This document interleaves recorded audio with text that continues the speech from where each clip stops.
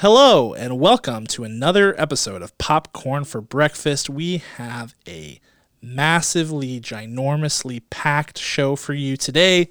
We are going to be reviewing Disney and Pixar's original film, Onward. We will get you caught up on all of the latest movie news in What's Poppin', and we are going to wrap the show up with our Schoolyard pick of Mythical Creatures. Let's do it.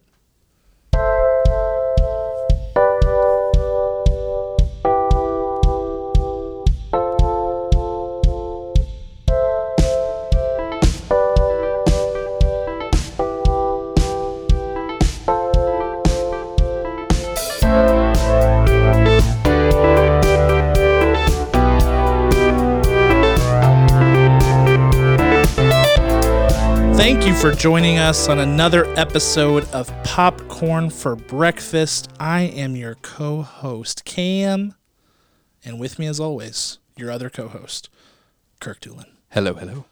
How's it going, Kirk? It's going well. You feeling good? I'm feeling great today. You feeling healthy? Just feels, Moderately?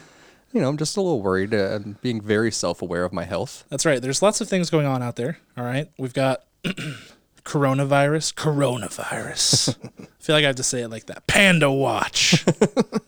Not going to make light of the coronavirus. Well, I might. It's kind of, I like making jokes about the coronavirus. I don't know why. It's like a sickness. It's like the coronavirus. It's exactly like it. It's contagious. It takes away from the fear of complete death. Yes, you have a couple options in this scenario. You can lose all hope, or you can make light of your circumstances. Mm-hmm. I'm choosing the latter.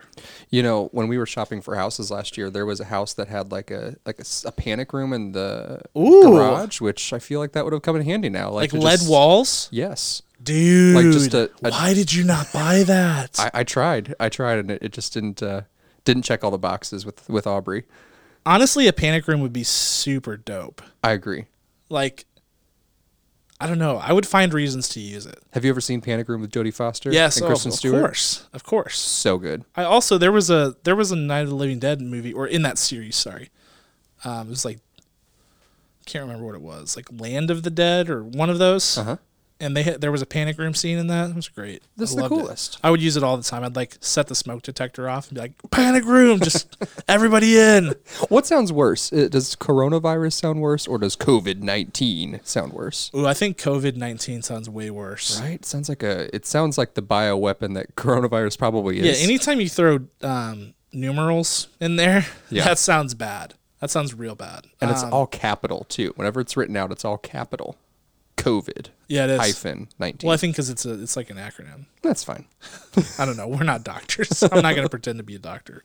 But yes, we'll be your escape from all those things. I would like to say that we're not going to talk about coronavirus, but as we'll find out in What's Poppin', it's having impacts on the film industry in a pretty substantial way. I think larger than any of us could have predicted. It's getting pretty wild, so we'll get you caught up on all of that. But yeah, we'll be your escape. There's primaries going on. There's coronavirus. There's all these things going on, but it's okay. You're here. You're safe. It's okay. You should vote. Sorry, I don't want to say that primaries are like a bad thing. Like, you should vote, but all the political talking is just, I don't like it. I'm tired of it. I'd rather talk about movies. So let's talk about movies. Let's do it. We reviewed Disney and Pixar's Onward this weekend. Well, we are reviewing. We saw it this weekend. This is the first original Pixar film since 2017, since Coco.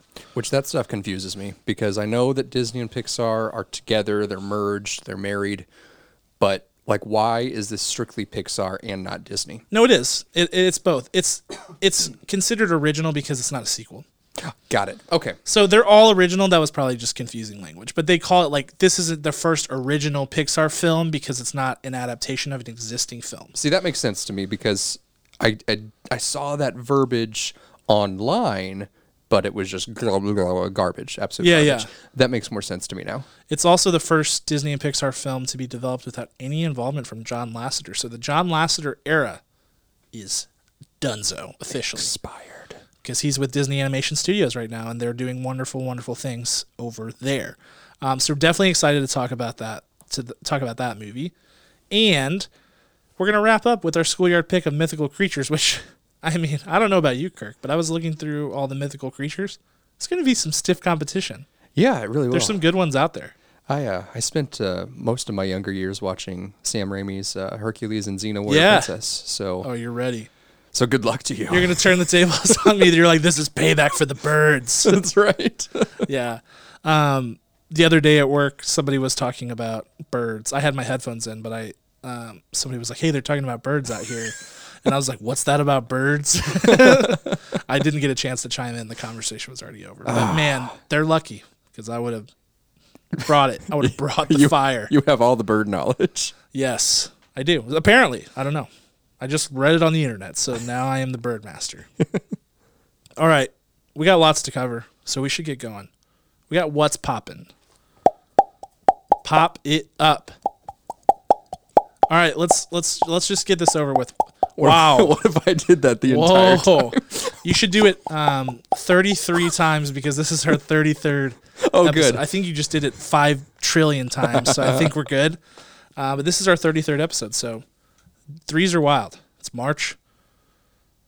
That's it. I don't know what I was thinking. I was like, 33rd episode. It's March. I was just expecting a list of things to come to me as I was talking about it. So that's where we're at. Anyway, what's poppin'? Let's talk about the coronavirus so we can get this out of the way and move on with all the rest of our news so you guys don't have to hear about it anymore. But it is sending shockwaves through the movie world in more ways than one. First of all, box office numbers are down. People are scared, understandably so. International box office is taking a massive hit with countries like China, South Korea, Italy. The large portions of those countries are quarantined or self-quarantined, or there's just fear. There's fear everywhere. So people aren't going to the movies, which is huge. Because of that, we've got movies getting pushed back. Actual release dates of films getting pushed back. Most notably, Peter Rabbit 2.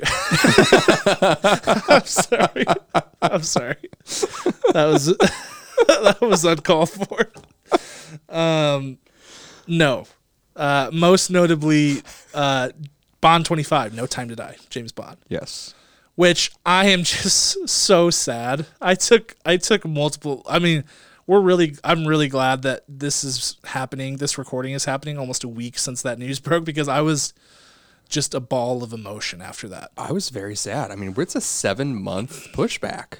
I had people texting me. It was like somebody had died. Like people were like, whoa, I have to wait for James Bond? This can't be true. Mm-hmm.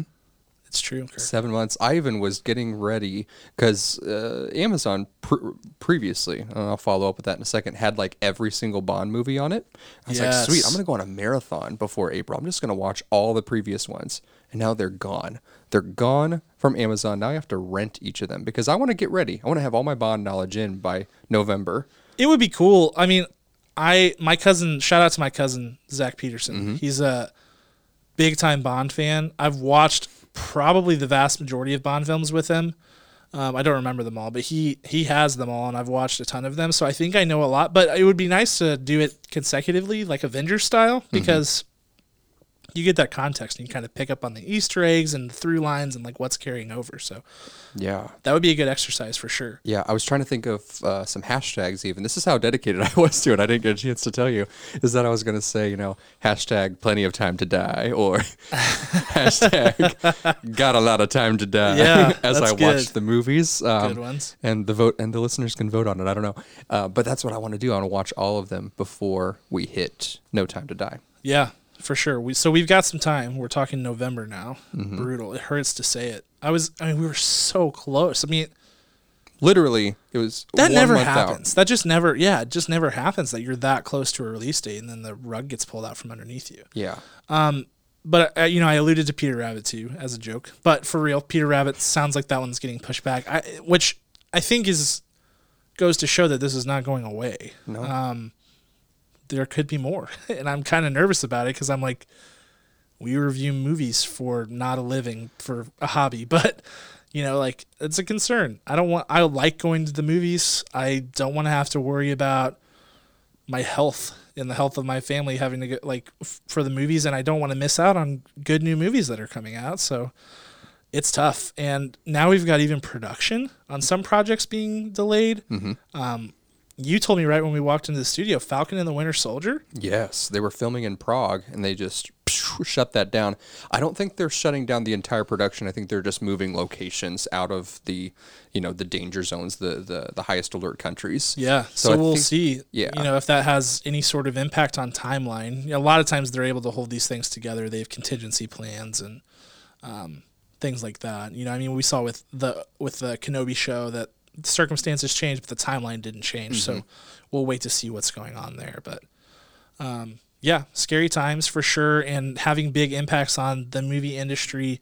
This is a slow time for film, but there's still lots of big movies, and we're kind of honestly already ramping up for summer. So it'll be interesting to see how these changes continue to go and what we see going forward. Right. I hope this thing just dies as soon as the summer hits. I'm like cheering for the CDC like they're my favorite sports team. I'm like, go scientists, find a vaccine, distribute it to everybody. Let's go. CDC. Yeah.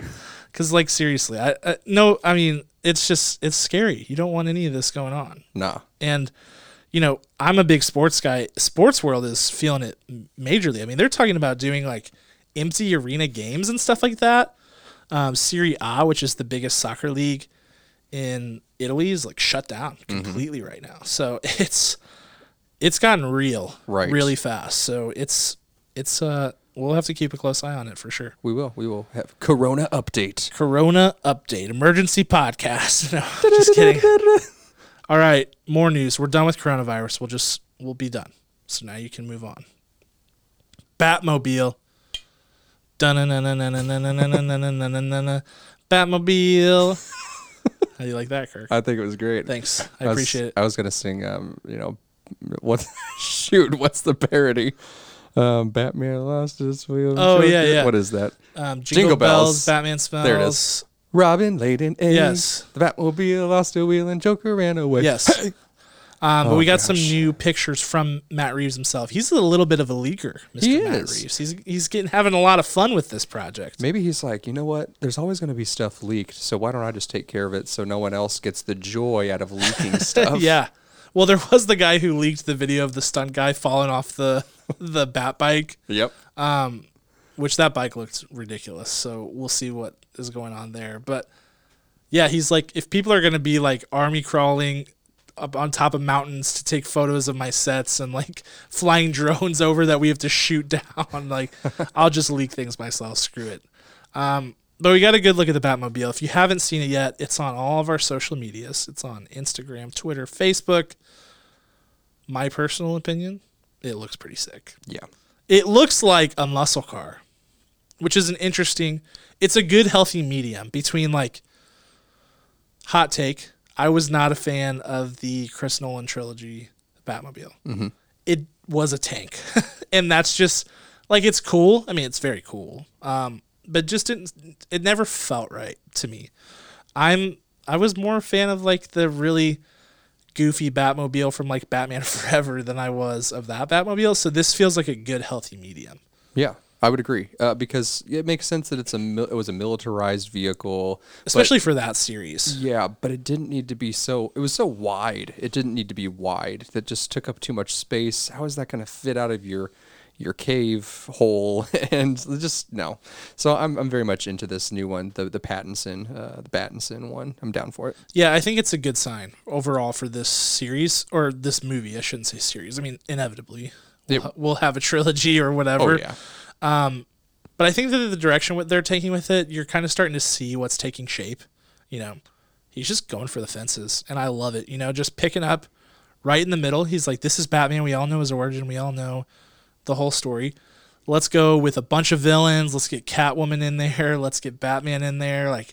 Let's go. And I'm all for that. And if it's a little bit more cartoony, I like that vibe. I dig it. We got our really good serious drama Batman trilogy already, and it was fantastic, and I loved it. But let's see what Matt Reeves has in store. You know what I mean? Mm-hmm. All right, moving right along. Hope you guys like superheroes because we got a lot of superhero news. It's all that was happening this week. This is superhero chat on Popcorn for Breakfast. That's right. Obviously, superhero stuff is my favorite, so I am not complaining, Kirk. Mm-hmm. Black Widow. We got a final trailer. I think it's the final trailer. It is.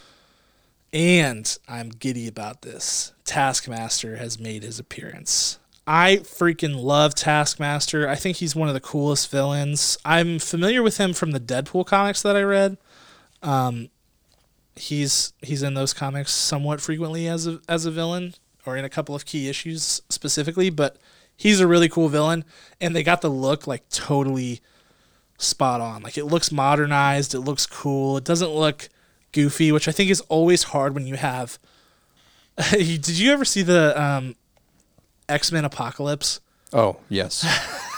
Unfortunately. And how Apocalypse looked like Ivan Ooze. It was terrible. Sometimes when you have these villains that have their face covered or like don't really look human or whatever, they can look really, really goofy. I mean, Marvel already nailed it with Thanos. They did a great job with that character, but it was good to see like they made Taskmaster look pretty cool. What else about this trailer stuck out to you? I was initially taken aback by Florence Pugh, who plays Black Widow's sister. Yeah, Yelena. Yeah, and then I rewatched it. I'm like, no, I dig this because they really, it's again, Marvel does not stop reinventing itself. They continue to just like go this way and that, and they never just do the exact same formula.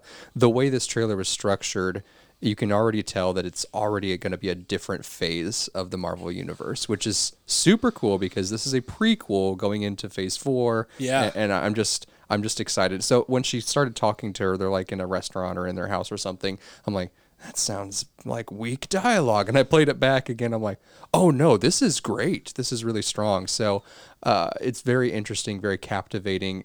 I don't know what to expect, which is exactly what they want. You bring up a good point though. They're like, my reaction to the first trailer was that there's some like pretty goofy dialogue going on. So Yeah. I don't know. We'll have to see like what the feel of the movie is, but some of those set pieces where it's like, is this how you're going to greet your sister? You know, like that kind of stuff is pretty goofy and not the best, but we'll see. You know, it's superheroes. I'm not going to get too serious about it, but it should be interesting. This movie looks action packed. I mean, there's not a single moment where they're not fighting or punching or throwing something at each other. It's crazy. That last sequence in the trailer where Taskmaster's like flying towards Black Widow with a giant sword. I was like, okay. And at one point she's like in the sky and she jumps off something, slides off like an airplane wing and is like still hanging onto a cable. It's nuts. It's really wild. It's chaos. I'm all for it. I'm so here for it. I was like, this is exactly the kind of high octane movie we need coming off of Endgame and coming off of not Homecoming, Far From Home. Mm-hmm. I think this is exactly the right pace that we need to move forward. Really interested to figure out finally what the purpose is. I think they're playing their cards pretty close to the vest on this one. But what is the purpose of this movie? You know, why are we getting this now? We know that this movie takes place somewhere, I think, after Civil War or in between Age of Ultron and Civil War or something like that. Mm-hmm. Somewhere in that region. I don't know the exact time. But why are they showing us this now? My gut reaction is there's got to be some sort of Avengers tie-in. So that could mean many things, though, right? Like, is Taskmaster some big villain? Like, at the end of this movie, is he going to get away and is he going to be the next big bad? I think he's probably a tier below what I would expect to be, like a big bad, but maybe they do like a ring of villains that are starting. So I don't know. The other question is like, you know, Black Widow's dad is Red Guardian, right? And her, or is he her brother? I can't remember. I thought dad. I think it's his dad.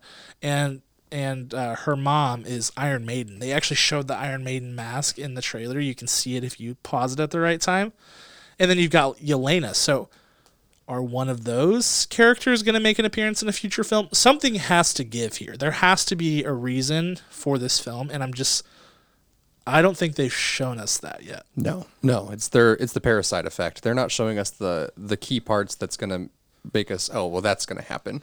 They're taking away their twist, which is exactly what they should be. I don't want to be given the whole thing like, oh yeah, what's that movie with Seth Rogen and Charlize Theron where the trailer the trailer for that movie, they showed the entire plot. It's like, I saw it. I saw the movie. It was a 4.5-minute trailer. I'm good. I know everything that's going on. What is that movie called? The one where he's like dating her and she's like a Secretary of State or something like that. I can't remember. Neither do I. But it's like that. So it's the opposite of that. They're telling us just enough to get us there, which is how trailers should be. And more, we're getting these obnoxiously long trailers with every plot point and every big moment or every big laugh if it's a comedy. Right. Stop it, trailer people. I agree. It's a pandemic. Sorry, I have to stop. Coronavirus. I have to stop. I have to stop. It's so bad. It's just like infiltrated my brain at this point. But yeah, I'm excited for this movie. May 1st it comes out. Hopefully. Dude, if they delay this one, I'll cry for days. I'll be a total disaster. Yeah, that can't happen. But I'm excited for it. We'll keep you guys posted. If you haven't gotten a chance to check out that trailer yet, definitely go check it out. It's on our social. You can find it there. Definitely watch it. Definitely. I have to recommend this. You must watch it. I was really hoping this guy, Brandon Davis, who works for comicbook.com, he breaks a lot of news for them. He's like a reporter. He posted like big Marvel Day coming tomorrow or something like that. The day before the Black Widow trailer, and I was really hoping it was going to be an Eternals trailer. I was like, ugh. And I knew, but then I remembered that the Black Widow trailer was dropping, and I was like, yeah, I'm excited, but I want to see the Eternals so bad. I want a piece of it. Richard Madden. I know. Among others. Kumail Nanjiani. Him. Salma Hayek. Angelina Jolie. I know. The list goes on. It's going to be very exciting. Seth Rogen. James Corden, probably. James Corden, probably. Not confirmed. You heard it here first if it happens, though. I'm just saying. That dude, he's everywhere. We were talking about Peter Rabbit. James Corden. Cats. James Corden. That dude loves a paycheck. Loves it. He'll do anything. He will. I honestly think if you were like, hey, James Corden, my grass is getting really long, I was thinking maybe you could swing by and mow it after your night show tonight or something like that. He'd be like, how much we talking? I honestly believe it. He and no disrespect. He's about the hustle. You know, he's all about it. All right, more superheroes. I promise more superheroes. This is big. I hope you're sitting down. Actually, you are sitting down. I can see you. But I hope everyone who's listening is sitting down. Because this is big. And this is a double dose. I'm going to hit you with the right and then the left hook. It's big. Okay, I'm holding onto our table. If it's too big, brace yourselves. I'm going to flip this table. This is huge. Christian Bale. I know just his name. It's like Mufasa. Say it again. Mufasa. Right? No, Christian Bale is officially in Thor 4. Yay! It's happening, Kirk. All of our dreams are coming true. It's happening. Now, I will say, I am not okay with him being the villain, but I'm just going to let that slide. We'll get back to that. Other big news, which is hot off the press, has just happened today. We got it confirmed. No, yesterday. Sorry. Yesterday we got it confirmed. Vin Diesel let the cat out of the bag, which, oh man, I love press tours for this reason. Those, like we've talked about, when you're doing press tour, you get asked 5 trillion questions. These guys always spill something. I love it. Vin Diesel let it slide that the Guardians of the Galaxy will appear in Thor 4. That's right. Thor Love and Thunder, directed by who? Taika Waititi. Mm-hmm. This is awesome. This is great. If ever there was a group of people that Taika needs to get his hands on, it's the Guardians. This is going to be fantastic. Their chemistry has been so good when they merged each other with Infinity Wars and Endgame. Yes. Like, it's undeniable. You can't not put them together again. It's just pure cinematic gold. It made no sense, or not. It does make sense, but like when you first saw them together, like, how are these guys going to fit in and talk to each other? And they just found the perfect rhythm, and I'm so excited they're just going to keep going with that. Yeah, I think it's interesting too because no matter how this went down, like those two being together, it was going to be awesome. But I have to imagine the original plan was for this whole thing to happen in Guardians Volume 3, because before James Gunn got fired and then signed on for Suicide Squad and then rehired, that was the next, like that was going to come in sequential order before Thor 4. Yeah. And now it's being pushed back to later. So now you have this meeting happening in Thor 4, which, again, I want to stress, it would be good either way, but I'm excited to see Taika direct these guys. What if, hear me out, what if those movies, instead of happening before and after each other, their storylines happen simultaneously, and we see bits and pieces of them reflect in each of their movies. I would love that. Dude, yes. Yes. I would love that. We haven't had time travel. We thought we would have it. It may still come with Doctor Strange and the Multiverse, but what we had time travel. We had time travel? In-game. Well, it's interdimensional time travel. Hold on. I'm just, like, what if... Stupid. I was like, hold on. We kind of had a... You remember that one? It was kind of a big movie. What movie? I missed it. What if we have, but their timelines are intertwined and we see... I would totally dig. Things happen. We're like, wait a second, that happened here and that was missing from this movie. Dude, and they fill in the pieces of the puzzle. Yes. Dude. That's what I want. You should go write a movie for Marvel Studios. Again, I told you, we should go and we should watch the movie, read the scripts, and be like, no, this is what should happen. This is what should happen. And I think we should get paid lots of money for that, too. I'm just saying, I have a couple of pointers for Endgame. Just saying. Yeah. Not a lot. It was good. Yeah. Okay. Could have been better, right? It was almost perfect. Could have been perfect with my ideas, I think. But we won't get into all that, okay? No. But we should. Did. No, we should. Who do we have to call? Kevin Feige? Yeah. All right, we'll ring him up. Hey, Kevo, Kevster, what's going on, buddy? Kevaroonie. I think that's it for Thor 4, but that's big. That's the big one too. Going back to the Christian Bale thing. First of all, who is this villain? People are suspecting Mephisto, but I don't want it to be him. I don't like that. Basically, Mephisto is the devil. Yeah, I don't love that casting. I don't think it's too... I mean, Christian Bale would be amazing at anything. He'll be great, but it seems like it would be too narrow of a character, too one-dimensional. I think so. I think so too. The devil. And that is the fear of the villain. It always has been, that they're too one-dimensional. And I'm still holding out hope, because you said whenever I brought it up before, like maybe he's the big bad. Mm-hmm. Still holding out hope that that's the case. I would be thrilled if he was the big bad. I don't know who it would be. I don't think Mephisto has that. I don't think he has it. I don't think he can be the big bad. I think we're looking for somebody like Galactus, Doctor Doom for sure. Those kind of guys. That's who we need. MODOK maybe? No, not MODOK. He's too goofy. Mm-hmm. He's just a head. But there are villains out there that could be big. I don't think Mephisto is that guy. So we'll see what happens. I'll be devastated if he only appears in one Marvel movie. So, for real. I'll be so sad. It'd be such a waste. It can't happen. So we'll see what happens. We'll stay close on that one. Unless he's in 2. Unless he's in Guardians 3 and Thor 4. Oh, could be. Then it's a little better. Yes. But then he can't die. I know. I want to maximize my Christian Bale time in the Marvel Universe. And I know that it can't be that way, but whatever. Okay.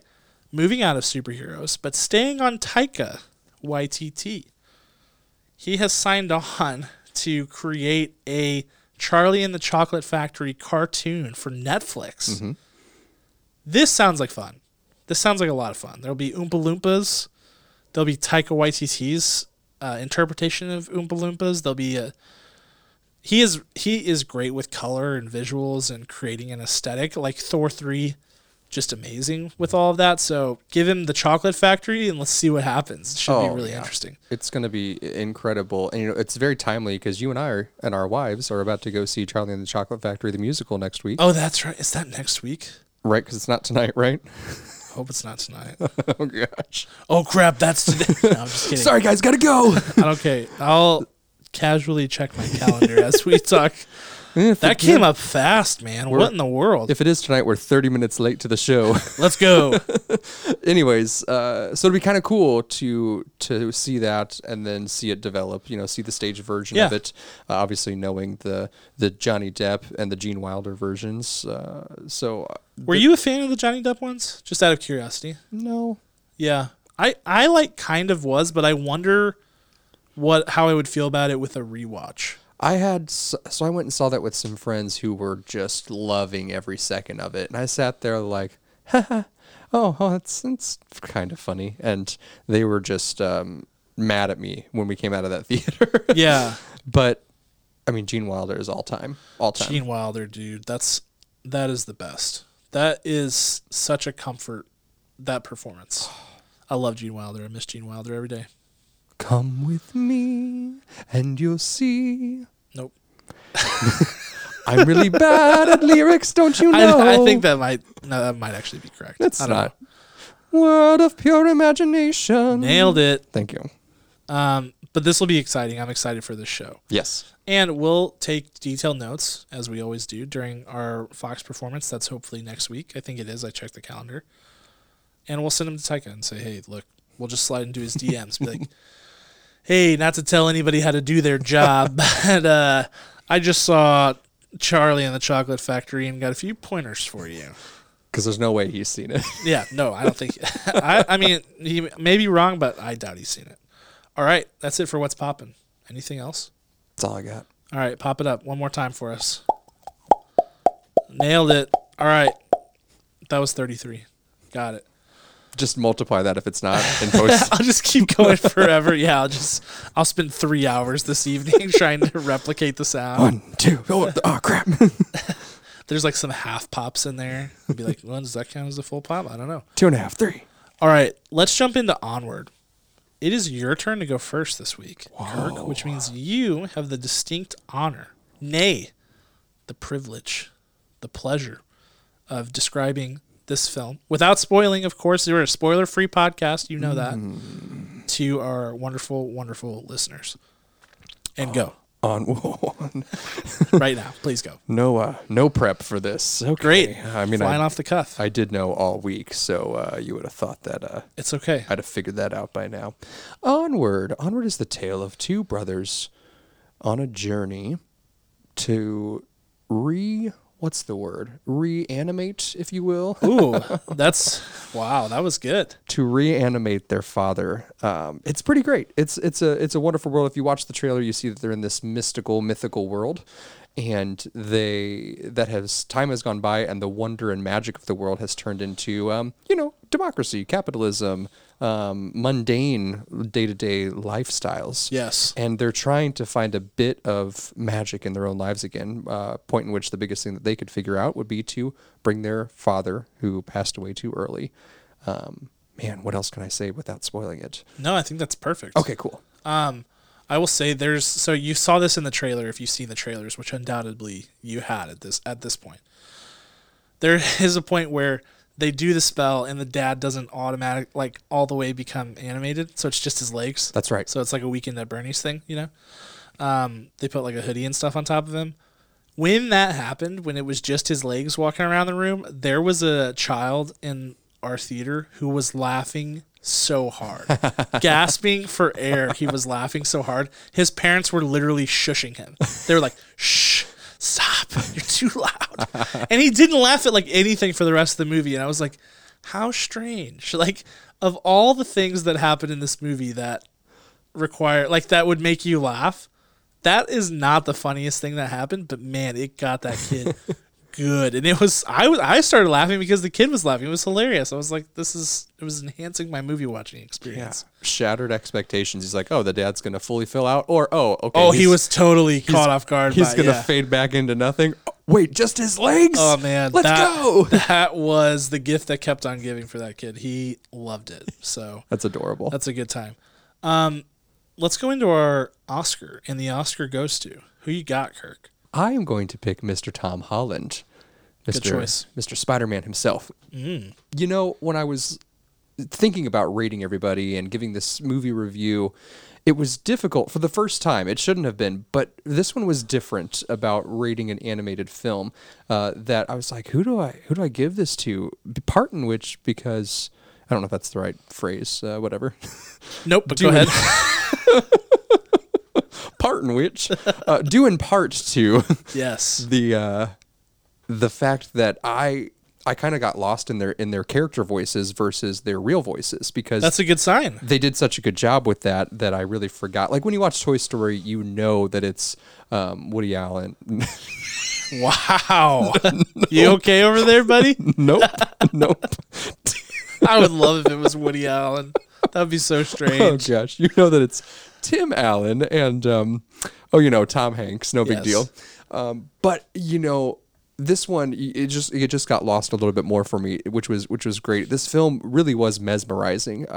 Which the magic in the movie, literally in the script and in the plot line, it captured you in a way that it hasn't been captured in other Pixar Disney movies. Yeah. So Tom Holland does an excellent job. I didn't even think about him being the part after the first time he spoke. So bravo, Tom Holland. All right. And I'm going with the other portion of that duo. My Oscar is going to Mr. Chris Pratt. All right. Who played Barley Lightfoot, which is Ian Lightfoot's brother. He is the goofball older brother. There actually, if you've seen the movie Sing Street, one that we talk about pretty often on here, there's a very similar dynamic between the two brothers in that film and in this film. And it's such an endearing look at brotherhood. It's honestly very beautiful, the way that they depict it and what brotherhood can be at its absolute best. And Barley is awesome. I mean, hands down, like, one of the funniest characters we've got, like, purely funny characters that we've gotten in a Pixar movie that I can remember. He delivers laughs all the way through. He's totally heartwarming. And Chris Pratt, I think there's a mental block in my head where I think that Chris Pratt is, like, not a good actor simply because he came out of nowhere and was, like, you know, just a dude from Parks and Rec to, like, super mega box office superstar. But he is a good actor, so I need to get over that. And he proved it and then some in this film. I thought his voice acting, where we've talked about it before, sometimes you see voice actors really phone it in. So it can be tricky, like you said, but I really thought he did a really interesting job creating this character and creating a voice and a persona that was so fun and just emanated fun and laughter and joy. Like, you couldn't help but smile whenever Barley was on the screen. I really enjoyed it. Excellent choice. Next up is Scene Stealer. Scene Stealer. Who stole the scenes, Kirk? And I'm going to flip-flop you. I'm going to pick Mr. I almost said Chris Hemsworth. Mr. Chris Evans. Hemsworth Pratt. Oh, gosh. What is wrong with me today? Chris Pratt, ladies and gentlemen, is in this movie. No one else. He is my scene stealer. Yeah. Just for all the reasons you said. He did this thing where when he wasn't even trying to be funny, he put such effort into some of his lines that I was, there was one specific moment where I was actually cackling at such a simple line. No one else in the theater laughed. Ian is flipping through like a booklet or a map, and Barley is driving it. Barley/Chris Pratt looks over and says, "What you doing there?" It was like, if you watch this back or if you go to see it, like, it shouldn't be funny, but there was effort there. There was intention, and I thought it was hilarious. And I laughed out loud, belly laughed. No one else laughed. I'm like, that's awesome. Okay. It's all right, Kirk. So, So it's that type of honesty that actors get into and give their characters that I think is really special. And then there was just this all around just lovability about the guy. Yeah. About this character, this older brother. Like you mentioned, Sing Street, Jack Rayner plays the older brother. Yes. And it was just so comfortable, so fun, so relatable. It was great. Yeah, absolutely. Good choice. For mine, Scene Stealer, it is my distinct honor to give it to Octavia Spencer, who is one of my absolute favorite actors. I freaking love Octavia Spencer. I was so thrilled to see her on the billing for this movie. She plays the Manticore, which is a really interesting character and a really funny character who's also going through not really like a coming of age, but just kind of finding herself in this movie. Like, she's kind of lost touch with who she is, and she's trying to, like, go back to some of the great things about herself, and she's just awesome. And what I love most about this performance and Octavia specifically having this role is the dynamic range of this performance, that she starts as one type of person and turns into like a totally different type of person as the movie goes on, and like seeing that growth and having that dynamic contrast. Octavia Spencer, one of the crimes in most of the films that she's in is that she gets typecast as like this maternal role, and she's fantastic at it, but she has such range as an actor, and I hate whenever I see her get typecast. Like, when she was in Shape of Water, which I loved that movie, I was so frustrated that we got Octavia Spencer in that role. And I mean, she did such a great job in that movie, but I just couldn't help but feel like there was some missed opportunity there. So it was awesome to see this role, which was crazy, bouncing off the walls, just a total ball of energy type of role, and she brought it, and she was awesome. I loved it. She really was. All right, let's move into Showstopper. You got a showstopper for me, Kirk? Oh, I got a showstopper for you. Let's hear it. Sounded threatening. You did. I was like, what is it? I call this one. What if I just punched you? You just haul off and nail me in the face. I was kind of scared. A popcorn for breakfast showstopper. That's a good point. We need to trust each other more, Kirk, because there is like this weird, like you constantly, ever since the balloon thing I did, you think I'm going to scare you all the time. Like last week, you walked into the house and it was just me and you're like, what's going on? Like looking around the corner, I was like, nothing, man, just here to record a podcast. What about you? I don't know. And now I'm like thinking you're going to punch me in the face. I don't know. We need to do like trust falls, or we need to go to some camp where we have to like balance each other. I don't know. Something needs to happen. Yeah, I did spend like 30 minutes still not believing you. Like, I know you were like, wait a second. Yeah, you like went up the stairs real slowly. You're like, what's going on? I waited till you led the way. You got in front of me, and then I peeked my head around the corner. Yeah, it's true. You can't give me that kind of power either. It kind of went to my head. I was like, this is kind of awesome. Kirk thinks that I'm like capable of scaring the crap out of him at any moment. Well, we'll see. We'll see what happens. Oh, no. There is still payback left. Yeah, what are we doing? Showstopper? Yes, go. I loved how this film had no extra fluff. The storyline for this was very concise, which is kind of funny because I didn't see like this incredible, like, oh wow, I can't believe they did that. I saw, wow, there's nothing extra in here. There's not a scene where I'm like, please don't let this go on for 1 minute longer. I found that much like Monsters University, which this is the same director, much like that, it just felt exactly right. There wasn't any extra, as I'm saying right now. I'm actually giving it extra stuff right now in this review of the Showstopper, but there's nothing else to it. So I really love the storyline. I was mesmerized by it, captivated by it. And as I looked over at my kids, they were too. Like, they laughed, but then they were also just like glued to the screen because there was nothing to deter their attention. That's a good call out because it's easy to do that, especially like I was reading about this project a little bit and how it took some time to pull this together. Dan Scanlon, who did this project, he's basing it off of personal experience. He lost his father at a young age. And this was sort of a passion project for him. A lot of times when you tinker with a project for that long, you end up with fluff, or you end up with over-engineering the movie a little bit. And I didn't think that was the case here. So I thought that was really good restraint and good awareness. And maybe actually the extra time paid off. Maybe they saw some things that were like, this is not essential. Like, let's cut it down. Yeah. So that's a really good call out. It's what's not there that makes it good. All right, my showstopper. I am going with the world building and the creative direction of this film, which may seem like an easy one, like, because Pixar checks this box in a lot of ways. They've done this for a long time with Toy Story, Inside Out, Coco. I mean, this is kind of their thing, the world building.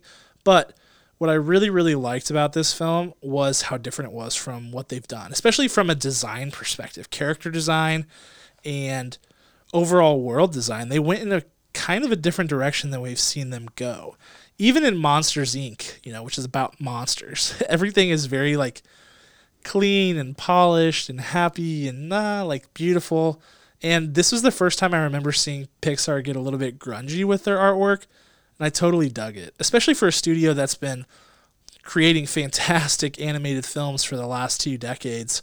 To see them stretch themselves and try something new and dip their toes into different water, it was a breath of fresh air. It felt like they knew they're not phoning it in either. We're Pixar, they expect greatness. We could easily just spit out the same kind of thing that we always do, but let's stretch ourselves. Let's go with trolls and goblins and sprites and dragons and all kinds of stuff. And I applaud them for that. I thought it was a good job, and I thought it looked great. It looked different, but it looked really good, and it was very consistent from a creative perspective. So totally dug that. Absolutely. All right.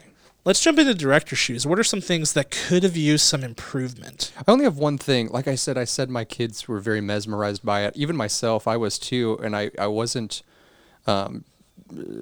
annoyed or bored at any time. I was totally sucked in.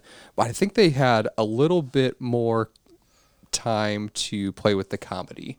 I think there was some jokes left on the table that they could have dug into a little bit more, and maybe there's some deleted scenes that we'll see a little bit later on. But I thought that, not that I need laughs or a comedy to keep my attention for a film, but I feel like as a children's movie, you need to inject a little bit more of that, and I think that there was an opportunity just slightly missed. Okay, good one. Yeah, I don't have much here. I'm nitpicking a little bit. I feel like my biggest gripe with this movie is that at the beginning it was slow to get started because we were really dealing with some pretty tired themes. The whole, and I'm not trying to downplay it at all, it's just something that we've seen a lot, like a kid who doesn't fit in at school, who's trying to make friends, who's going to be bolder and find new horizons. Like this coming of age story that we see in animated films particularly a lot. When it started that way, I was like, oh no, here we go. And they make all of it make sense by the end, and they give you lots of new themes to chew on, specifically around brotherhood and parenthood and pretty interesting things that they don't always dive into. But it felt, that portion of it felt a little lackluster to me, like the beginning. They had a really good idea for where they were going.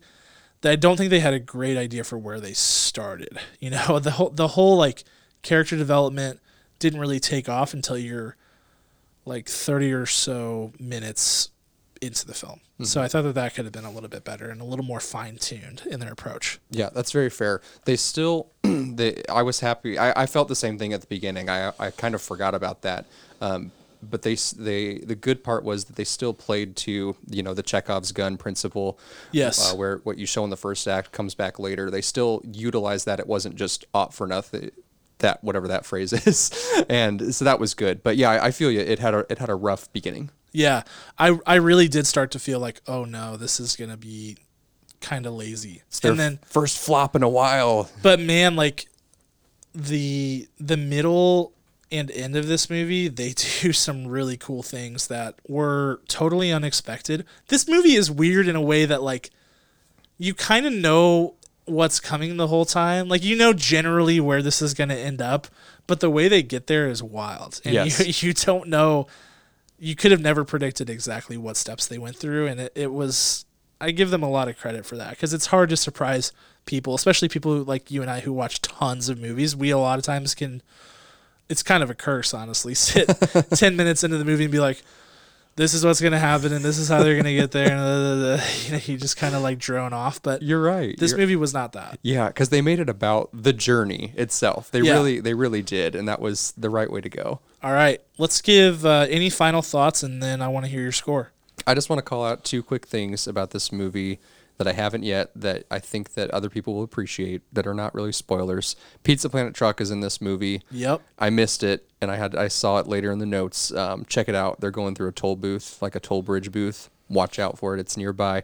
And then this part I saw immediately on Barley's clothing. There is some etching in the side of it that says "Smote." Little reference to Moana. Yeah. And that just filled me with joy, because Moana's a fantastic classic of our time. For sure. Which I love. This movie was fantastic, fun, great, magical, very different. I'm going to give it a 9.0.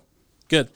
Yeah, I think I'm a little bit higher than on this movie. I don't know. I'll be fully candid. I think just because the whole brotherhood thing just really hits home. I've got a little boy and another one on the way, and so like seeing that brotherhood thing was really cool, and like it really hit home and made me excited. And just like the whole fatherhood thing that was going on in this movie was interesting. I was getting all the feels. If your wife is pregnant, don't take her to see this movie. She was a puddle on the floor by the end of it. But in a good way, all, just good emotions, good feelings all throughout. So this movie just really, I walked out of it like, man, that was wholesome and just a total breath of fresh air. And it was creative and fun. And I don't know, I really loved it. I'm giving it a 9.5 for that reason. I think I'm probably higher than most people on that movie. I've gotten a lot of people come to me and say, and even critics that I've read saying this one was just all right for me. And I could see that if you're not. I think animated movies are like that. So some of them just hit different for different people. It's just artwork goes into it a lot, themes go into it a lot. So it's interesting, but this one definitely hit home for me and checks a lot of boxes. So I'll give it I'll give it a 9.5 out of 10. Great score. All right. I really enjoyed the wizards and elves and trolls and all of the mythical elements that were in this movie. It's like making me think about Harry Potter and Lord of the Rings and all these really cool things. So we both thought it would be a good time to dive into that world a little bit more by doing our Schoolyard pick of mythical creatures. Yes. And I think there's going to be we'll have to have some discussion about what constitutes a mythical creature. I think we'll both probably stay within these boundaries, but we'll see. We'll see what happens. So I get the first pick this week. Dang it. And I am going with the GOAT, the greatest of all time mythical creature, Miss Nessie herself. Nessie, the Loch Ness Monster, you beautiful, beautiful beast. You are number one in everyone's book. You would obviously be my first pick. The mystery around you still captivates and enthralls people to this day. You live in a small lake. You're amazing. You have magical powers, presumably. Yes. You're a master of deception. Loch Ness is big for a lake, but it is a small body of water when you think about how large Nessie is. So yes. Her ability to remain hidden, to show little pieces here and there, it's great. I love Nessie because Nessie really gets it. Being a mythical creature is all about it's all about cloak and dagger. You got to show them a little bit, let them know you're there, show a little flash, and then disappear. Bigfoot's good at this. Yes. Nessie invented this. Nessie is the original. And she's just cool. She's cute, too. I mean, whenever people draw her, like cartoon style, adorable. Very, very round. She looks like a Leopleurodon. I think that's what it's called. I don't know. Are you a dinosaur expert now, too? Yeah. What can I say, Kirk? I know a lot of things about a lot of things. No, but I mean, I'm not going to go on for much longer because this should be an obvious choice. The Loch Ness Monster, Nessie, we love you. Your first pick, Schoolyard pick. Well, I got to go with my first pick, the Leprechaun. Ooh, good one. For a couple of reasons. Sure. A, the obvious, I'm Irish. Right.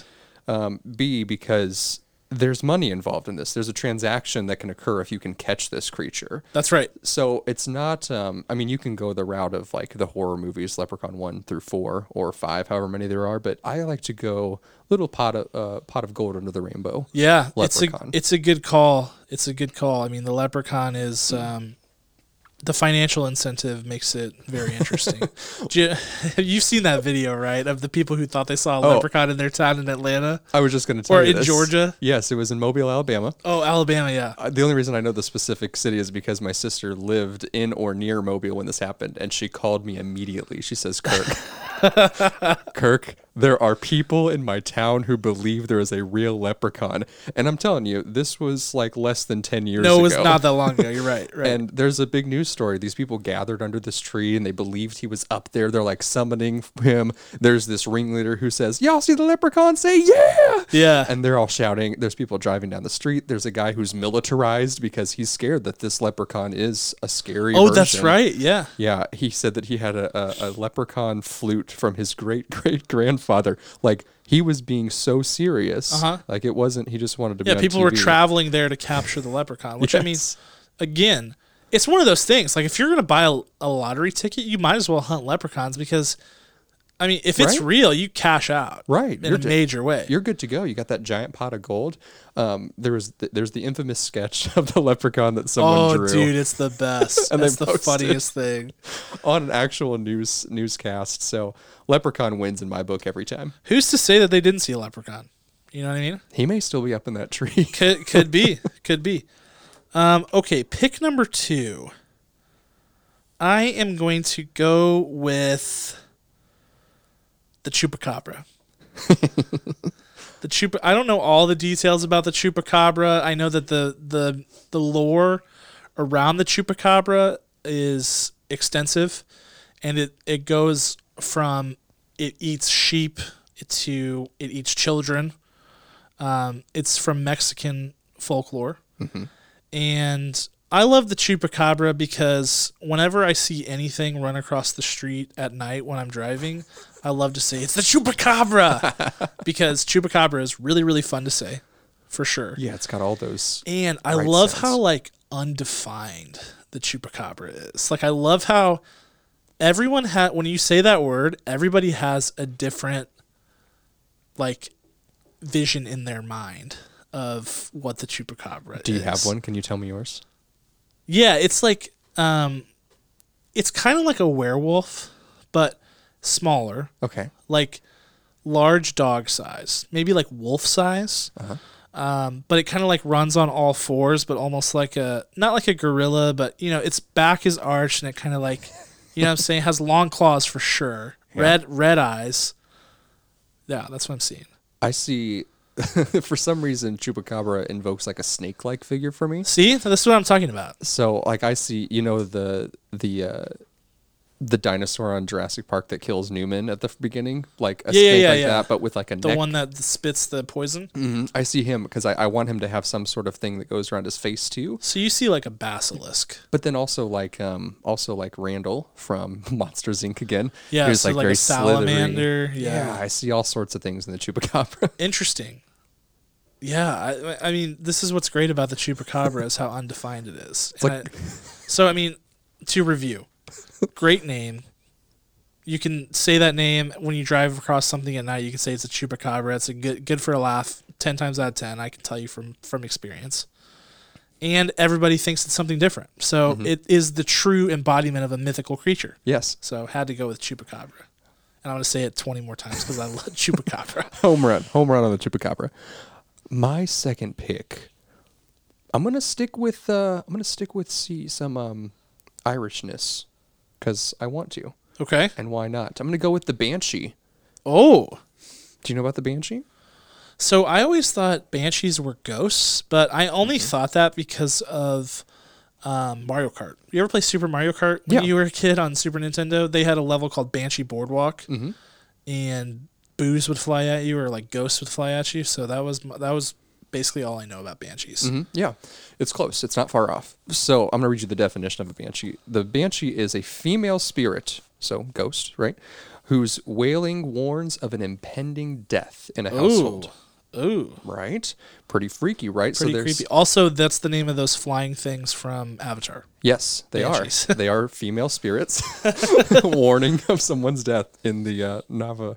What are their names? The Na'vi. The Na'vi's lifestyle. So the wonderful Disney original series So Weird, they are of Irish descent. Okay. And in one episode, Fee Phillips goes to see her grandfather, and he's not feeling too great. And a banshee visits her at night and tells her, like, hey, girl, Grandpa's going to die tonight.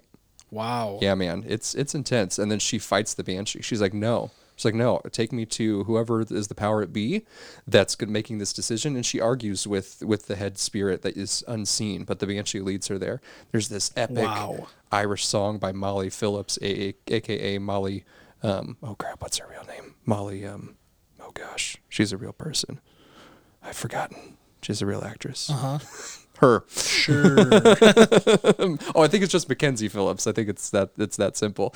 But Banshee wins for me all the time, just under Leprechaun. All right. Good call. Didn't know that, so we're learning things now. Right? This is good. All right. My next one, I am going to go with the Great Chimera. What's that? You familiar with the Chimera, Kirk? No. The Chimera has the head of a lion, the body of a goat, and serpent tails. Whoa. Yes. And I like the Chimera because that's cool. It's pretty ballin'. I mean, the body of a goat is kind of weak sauce when you have the head of a lion. But the serpent tails makes up for it, so you've got, like, good, stupid, good going on there. And the Chimera just is terrifying. I don't know where it originated, but I know that I played a video game where there was a thing called the Chimera, and it was like very cartoony looking, but it would dominate you. It was in Super Smash Brothers. It was on a level that I think was from Can't remember. The level's called like New Donk City or something like that. Okay. And the Great Chimera comes out and eats you, and so that's really my only exposure to the Chimera, and it's like an insta-kill. Yeah. Like shoots you across the map. So yeah, I'd choose it for that reason. And because Chimera kind of sounds like caldera, which is a volcano, and both of those things are cool. So that's so Chimera. true. Excellent choice. I'm going to go, my third choice is going to be Pegasus. Good one. Mr. Hercules. Pegasus over unicorn, eh? I did. Okay. Because sure it can did. fly. It can fly, and it's Hercules, right-hand man, I loved Hercules, as I said, Sam Raimi with the Hercules series with Mr. Kevin Sorbo. Let's get him in some stuff, please. Maybe he's going to show up in the Marvel Universe. Yeah. I don't know. He's great. But, I also watched the Disney version of Hercules. Yes. And that, his big song, Go the Distance, just sometimes I just sing that randomly. Oh, yeah. I am on my way. I can go the distance. It's so good. I will find myself singing in an empty house is the best way to do it because you have to really belt it out. And then I pretend I'm riding Pegasus along the way too. So, yeah, Pegasus. Wow. Good choice. Took a big one off the board there. I only have 2 picks left, and I'm kind of feeling the pressure because I've got a lot of good ones left on my list. I really like the weird ones. Mm-hmm. I am going to... Oh, man, this is tough. There's some really heavy hitters on the board. I'm kind of regretting Chimera now, even though I like it. No regrets. I am going to go with... I'm going to go with Cthulhu. Okay. I'm going to go with Cthulhu because Cthulhu, for those of you who are not familiar, is like a flying tentacle monster. That's horrifying. So it has wings. It walks around on legs. It's not like the Kraken, okay? But it has like a Davy Jones head, like from Pirates of the Caribbean. It has like tentacles on its face and like long, sharp deals on its mouth. Flights around on little wings, or presumably big wings because he's scary. Mm-hmm. And it's from H.P. Lovecraft, who he writes about all kinds of different things. And the thing about Cthulhu is that he has like almost a cult-like following. Actually, I think there might actually be real cults that think Cthulhu is a thing. Yeesh. I'll have to fact check that. But Cthulhu is a fan favorite. People I like artistic depictions of Cthulhu. Actually, Ryan's band, The Fade, they have this amazing album cover of their album. You can see it I think you can see it on Spotify if you go on there. And the picture is of Cthulhu wearing like a suit and a briefcase. Right. He's like going to work. And I love that so much. But I love artistic depictions of Cthulhu.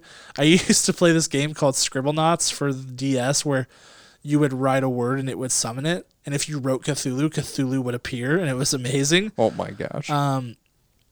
Yeah, so I just love it. It's crazy. There was like some sort of Cthulhu spaghetti. No, I'm getting that confused. There's a spaghetti monster cult thing. Did you ever read about that? No. I think that has some relation to Cthulhu. Anyway, Cthulhu was great. He is my 4th pick. He or she or whatever it is. It. And I hope that if the world ends, it doesn't end at the hands of Cthulhu, because I've seen people talk about that, and I'm like, that would not be fun at all. So No. Okay, your 4th pick. My 4th pick going with Mr. Bigfoot. Good one. So does this point of inquiry, does this include Yeti and or the abominable snowman? It does not. Okay, so Bigfoot only. Bigfoot only. Those which are would cousins. be the North American version, right, of That's the Yeti. right. I believe all of them are real. Not really. Not just kidding. But Bigfoot, I think they're all separate entities. I don't believe that he's just like migrated or anything like that. Yeah. I just want to make that clear. Well, yeah, I mean, Bigfoot has brown fur. Right. The Yeti has white because they were not raised, but they live in different environments. They need to survive in different ways. Yeah, they needed to adapt to yeah. So Bigfoot, going back to my favorite, So Weird, there was also an episode on Bigfoot. Oh my goodness. It's just that show is so weird. I'm telling you, man. It's a home run of a show on Disney Plus streaming now. That's right. We did not get paid for that, unfortunately. I'm starting to think you're getting paid for this. I don't know. It's weird. Like, oh, Kirk drove up in a Lexus today. With a So Weird vinyl or just sticker on the side of it. It's kind of strange. He's wearing a Calvin Klein suit and Leopard shoes. Yeah. So I think that Bigfoot. Also, he's been in so many different things, so many different depictions, so many movies are based completely around it. What's the one that he's in that I love from Disney? With Goofy, a Goofy movie. Oh yeah. Right? Yeah, It's so weird. good. Such a weird part of that movie, but hilarious. Yes. So sorry to interrupt your thing, but whenever I was a kid, that scene with Bigfoot where he's doing the sock puppet and he's like, that part killed me. Just thinking about it right now, I'm laughing. It's the best. It really is. That scene comes out of nowhere. They're like, it's Bigfoot. Yeah, it's so strange. That's probably why that movie got bad reviews. I mean, just throwing that out there. That's probably why. I love it, though. Yes, that was the moment where it spiraled out of control, much like Ad Astra with the chimpanzee in space. It's like, where'd this You're come like, from? okay. That's my pick, number 4 pick. Okay, Bigfoot. Did you know that Rob Lowe had a show where he and his sons hunted Bigfoot? Yes, I did. A reality show? Never watched it, but I heard about it. I know that I saw a commercial for it one time, and Rob Lowe had was running like Blair Witch style and passed out. Yes. I was like, what is this show? I have to go watch it though now. I do. It really made me want to watch it. All right. I'm down to my 5th pick, and I've got 7 options that are really solid. I don't know, man. I'm going to go... Man, this is so tough. You can do it. I got to go with the Kraken. The Kraken... So good. I'm picking all, scary ones that live in the water or, have to... I don't know what's going on here. I love the Kraken because the Kraken's scale can be so huge. There's a video game... I forget what that game's called where you're on a ship and the Kraken comes, and it's massive. I mean, just one tentacle is the size of your boat. Just so huge, which is horrifying, but also really cool. And I just love the Kraken. I love the idea of the Kraken. I love hearing pirates scream the Kraken's name. It's the Kraken. Yes. Because it sounds great in kind of a piratey voice and accent. Yeah, and it's just a classic, the Kraken. Everybody knows it. Whenever you say it, that's one. It's not like the Chupacabra. You say the Kraken, people know exactly what you're talking about. Yeah, I just hear Liam Neeson's voice. Release the Kraken. Release the Kraken. That's right. It's beautiful. And you can say that in pretty much any scenario, any context. Still funny. Yes. My 5th choice. This is a difficult one. I was scanning the rest of my list. Thank God we have honorable mentions, man. While you were panicking. Yeah, I think I'm going to go with the werewolf. Good choice. That was one of my considerations. Good old classic werewolf. The werewolf will never stop. It will never stop being recreated. It's similar to Bigfoot. It's just going to keep coming. It's never going to go out of style, never going to retire. I mean, Sonic just came out with an entire game called Sonic Unleashed where he becomes a werewolf as part of the plot line. So it's super cool. It's super interesting, and it will never stop going. Yeah. Never stop. Never stop stopping. Relentless. Let's do honorable mentions. You got any on your list? Oh yeah, I got 5. I've got unicorn, Yeti, because we said Bigfoot, but not the Yeti. The Yeti is a good one. The Griffin, which is a great one. Dragon, just good old fashioned, plain old dragon. How'd we miss that one? I mean, you want to say it, but it's almost like it kind of goes without saying. It's like, yeah, dragons are awesome. Everybody loves dragons. There's been 1,000 million dragons. They're great. Dragons are great. So I didn't want to waste a pick on it because it's totally goes unsaid. And then my last one, I had the Gwison. Are you familiar with the Gwison? Bless you. What is that? I'm probably pronouncing it very wrong. It's a Korean water ghost in the vein of The Ring. The wet hair, the grudge, that thing. Ugh. You know what I'm talking about? I just picture Samara from The Ring. Pale skin, wet hair, climbing out of your television. Don't like it. Because it's horrifying. And that's one consideration when you think of mythical creatures. There's different ends to that spectrum, but sheer terror is one end of it, and so I wanted to give a shout out to the Gwison. All right. There's a great SNL skit where they did like a Disney Channel show that was like My Mom's a Korean Water Ghost. You should look that up. It's really funny. Is it Kate McKinnon? Because that sounds like it's her role. It's no, it's Kristen Wiig. Oh wow! Oh yeah, also great. Yeah, it's fantastic. My honorable mentions went with the Minotaur, which is the the Minotaur. Yeah, man, head of a bull, body of a man. Then there's the Centaur. There's some centaurs in Onward. Yep. Went with some good old-fashioned fairies, the Cyclops, and I also went with a newfound mythical creature. Do tell. Created in the Disney hit Puppy Dog Pals, where it is a mythical turtle that they think is haunting the woods where they happen to go on a little camping trip. His name is Ol Snapper. Snapper. For all you parents out there watching Puppy Dog Pals and Ol Snapper, great tune to this. You got to watch it. Great. Good choices all around. If we missed any mythical creatures that are on your list, hit us up. We could talk about this all day. This is a really fun one. We enjoyed it. If you saw Onward, hit us up. If you want us to talk about something on the show, let us know. All of our favorite movies are probably going to be postponed due to coronavirus. So if there are movies you want us to review that are on streaming or that are old, whatever, hit us up. We always love to hear from you guys. Thank you so much for listening to this episode, and thank you for supporting this podcast. We really, really appreciate it. One of the best ways that you can support this podcast is by liking, commenting, sharing, rating, reviewing, telling people about us. We know people are always looking for podcast recommendations. The next time you give one, we'd be thrilled if you would include us. So thank you for that. And a special thanks, as always, to Ryan Spriggs, who helps us produce this podcast. And a special thanks, as always, to Ryan Spriggs and Brandon Aristad, who made our awesome, awesome theme music. We will see you all next week. Talk to you then.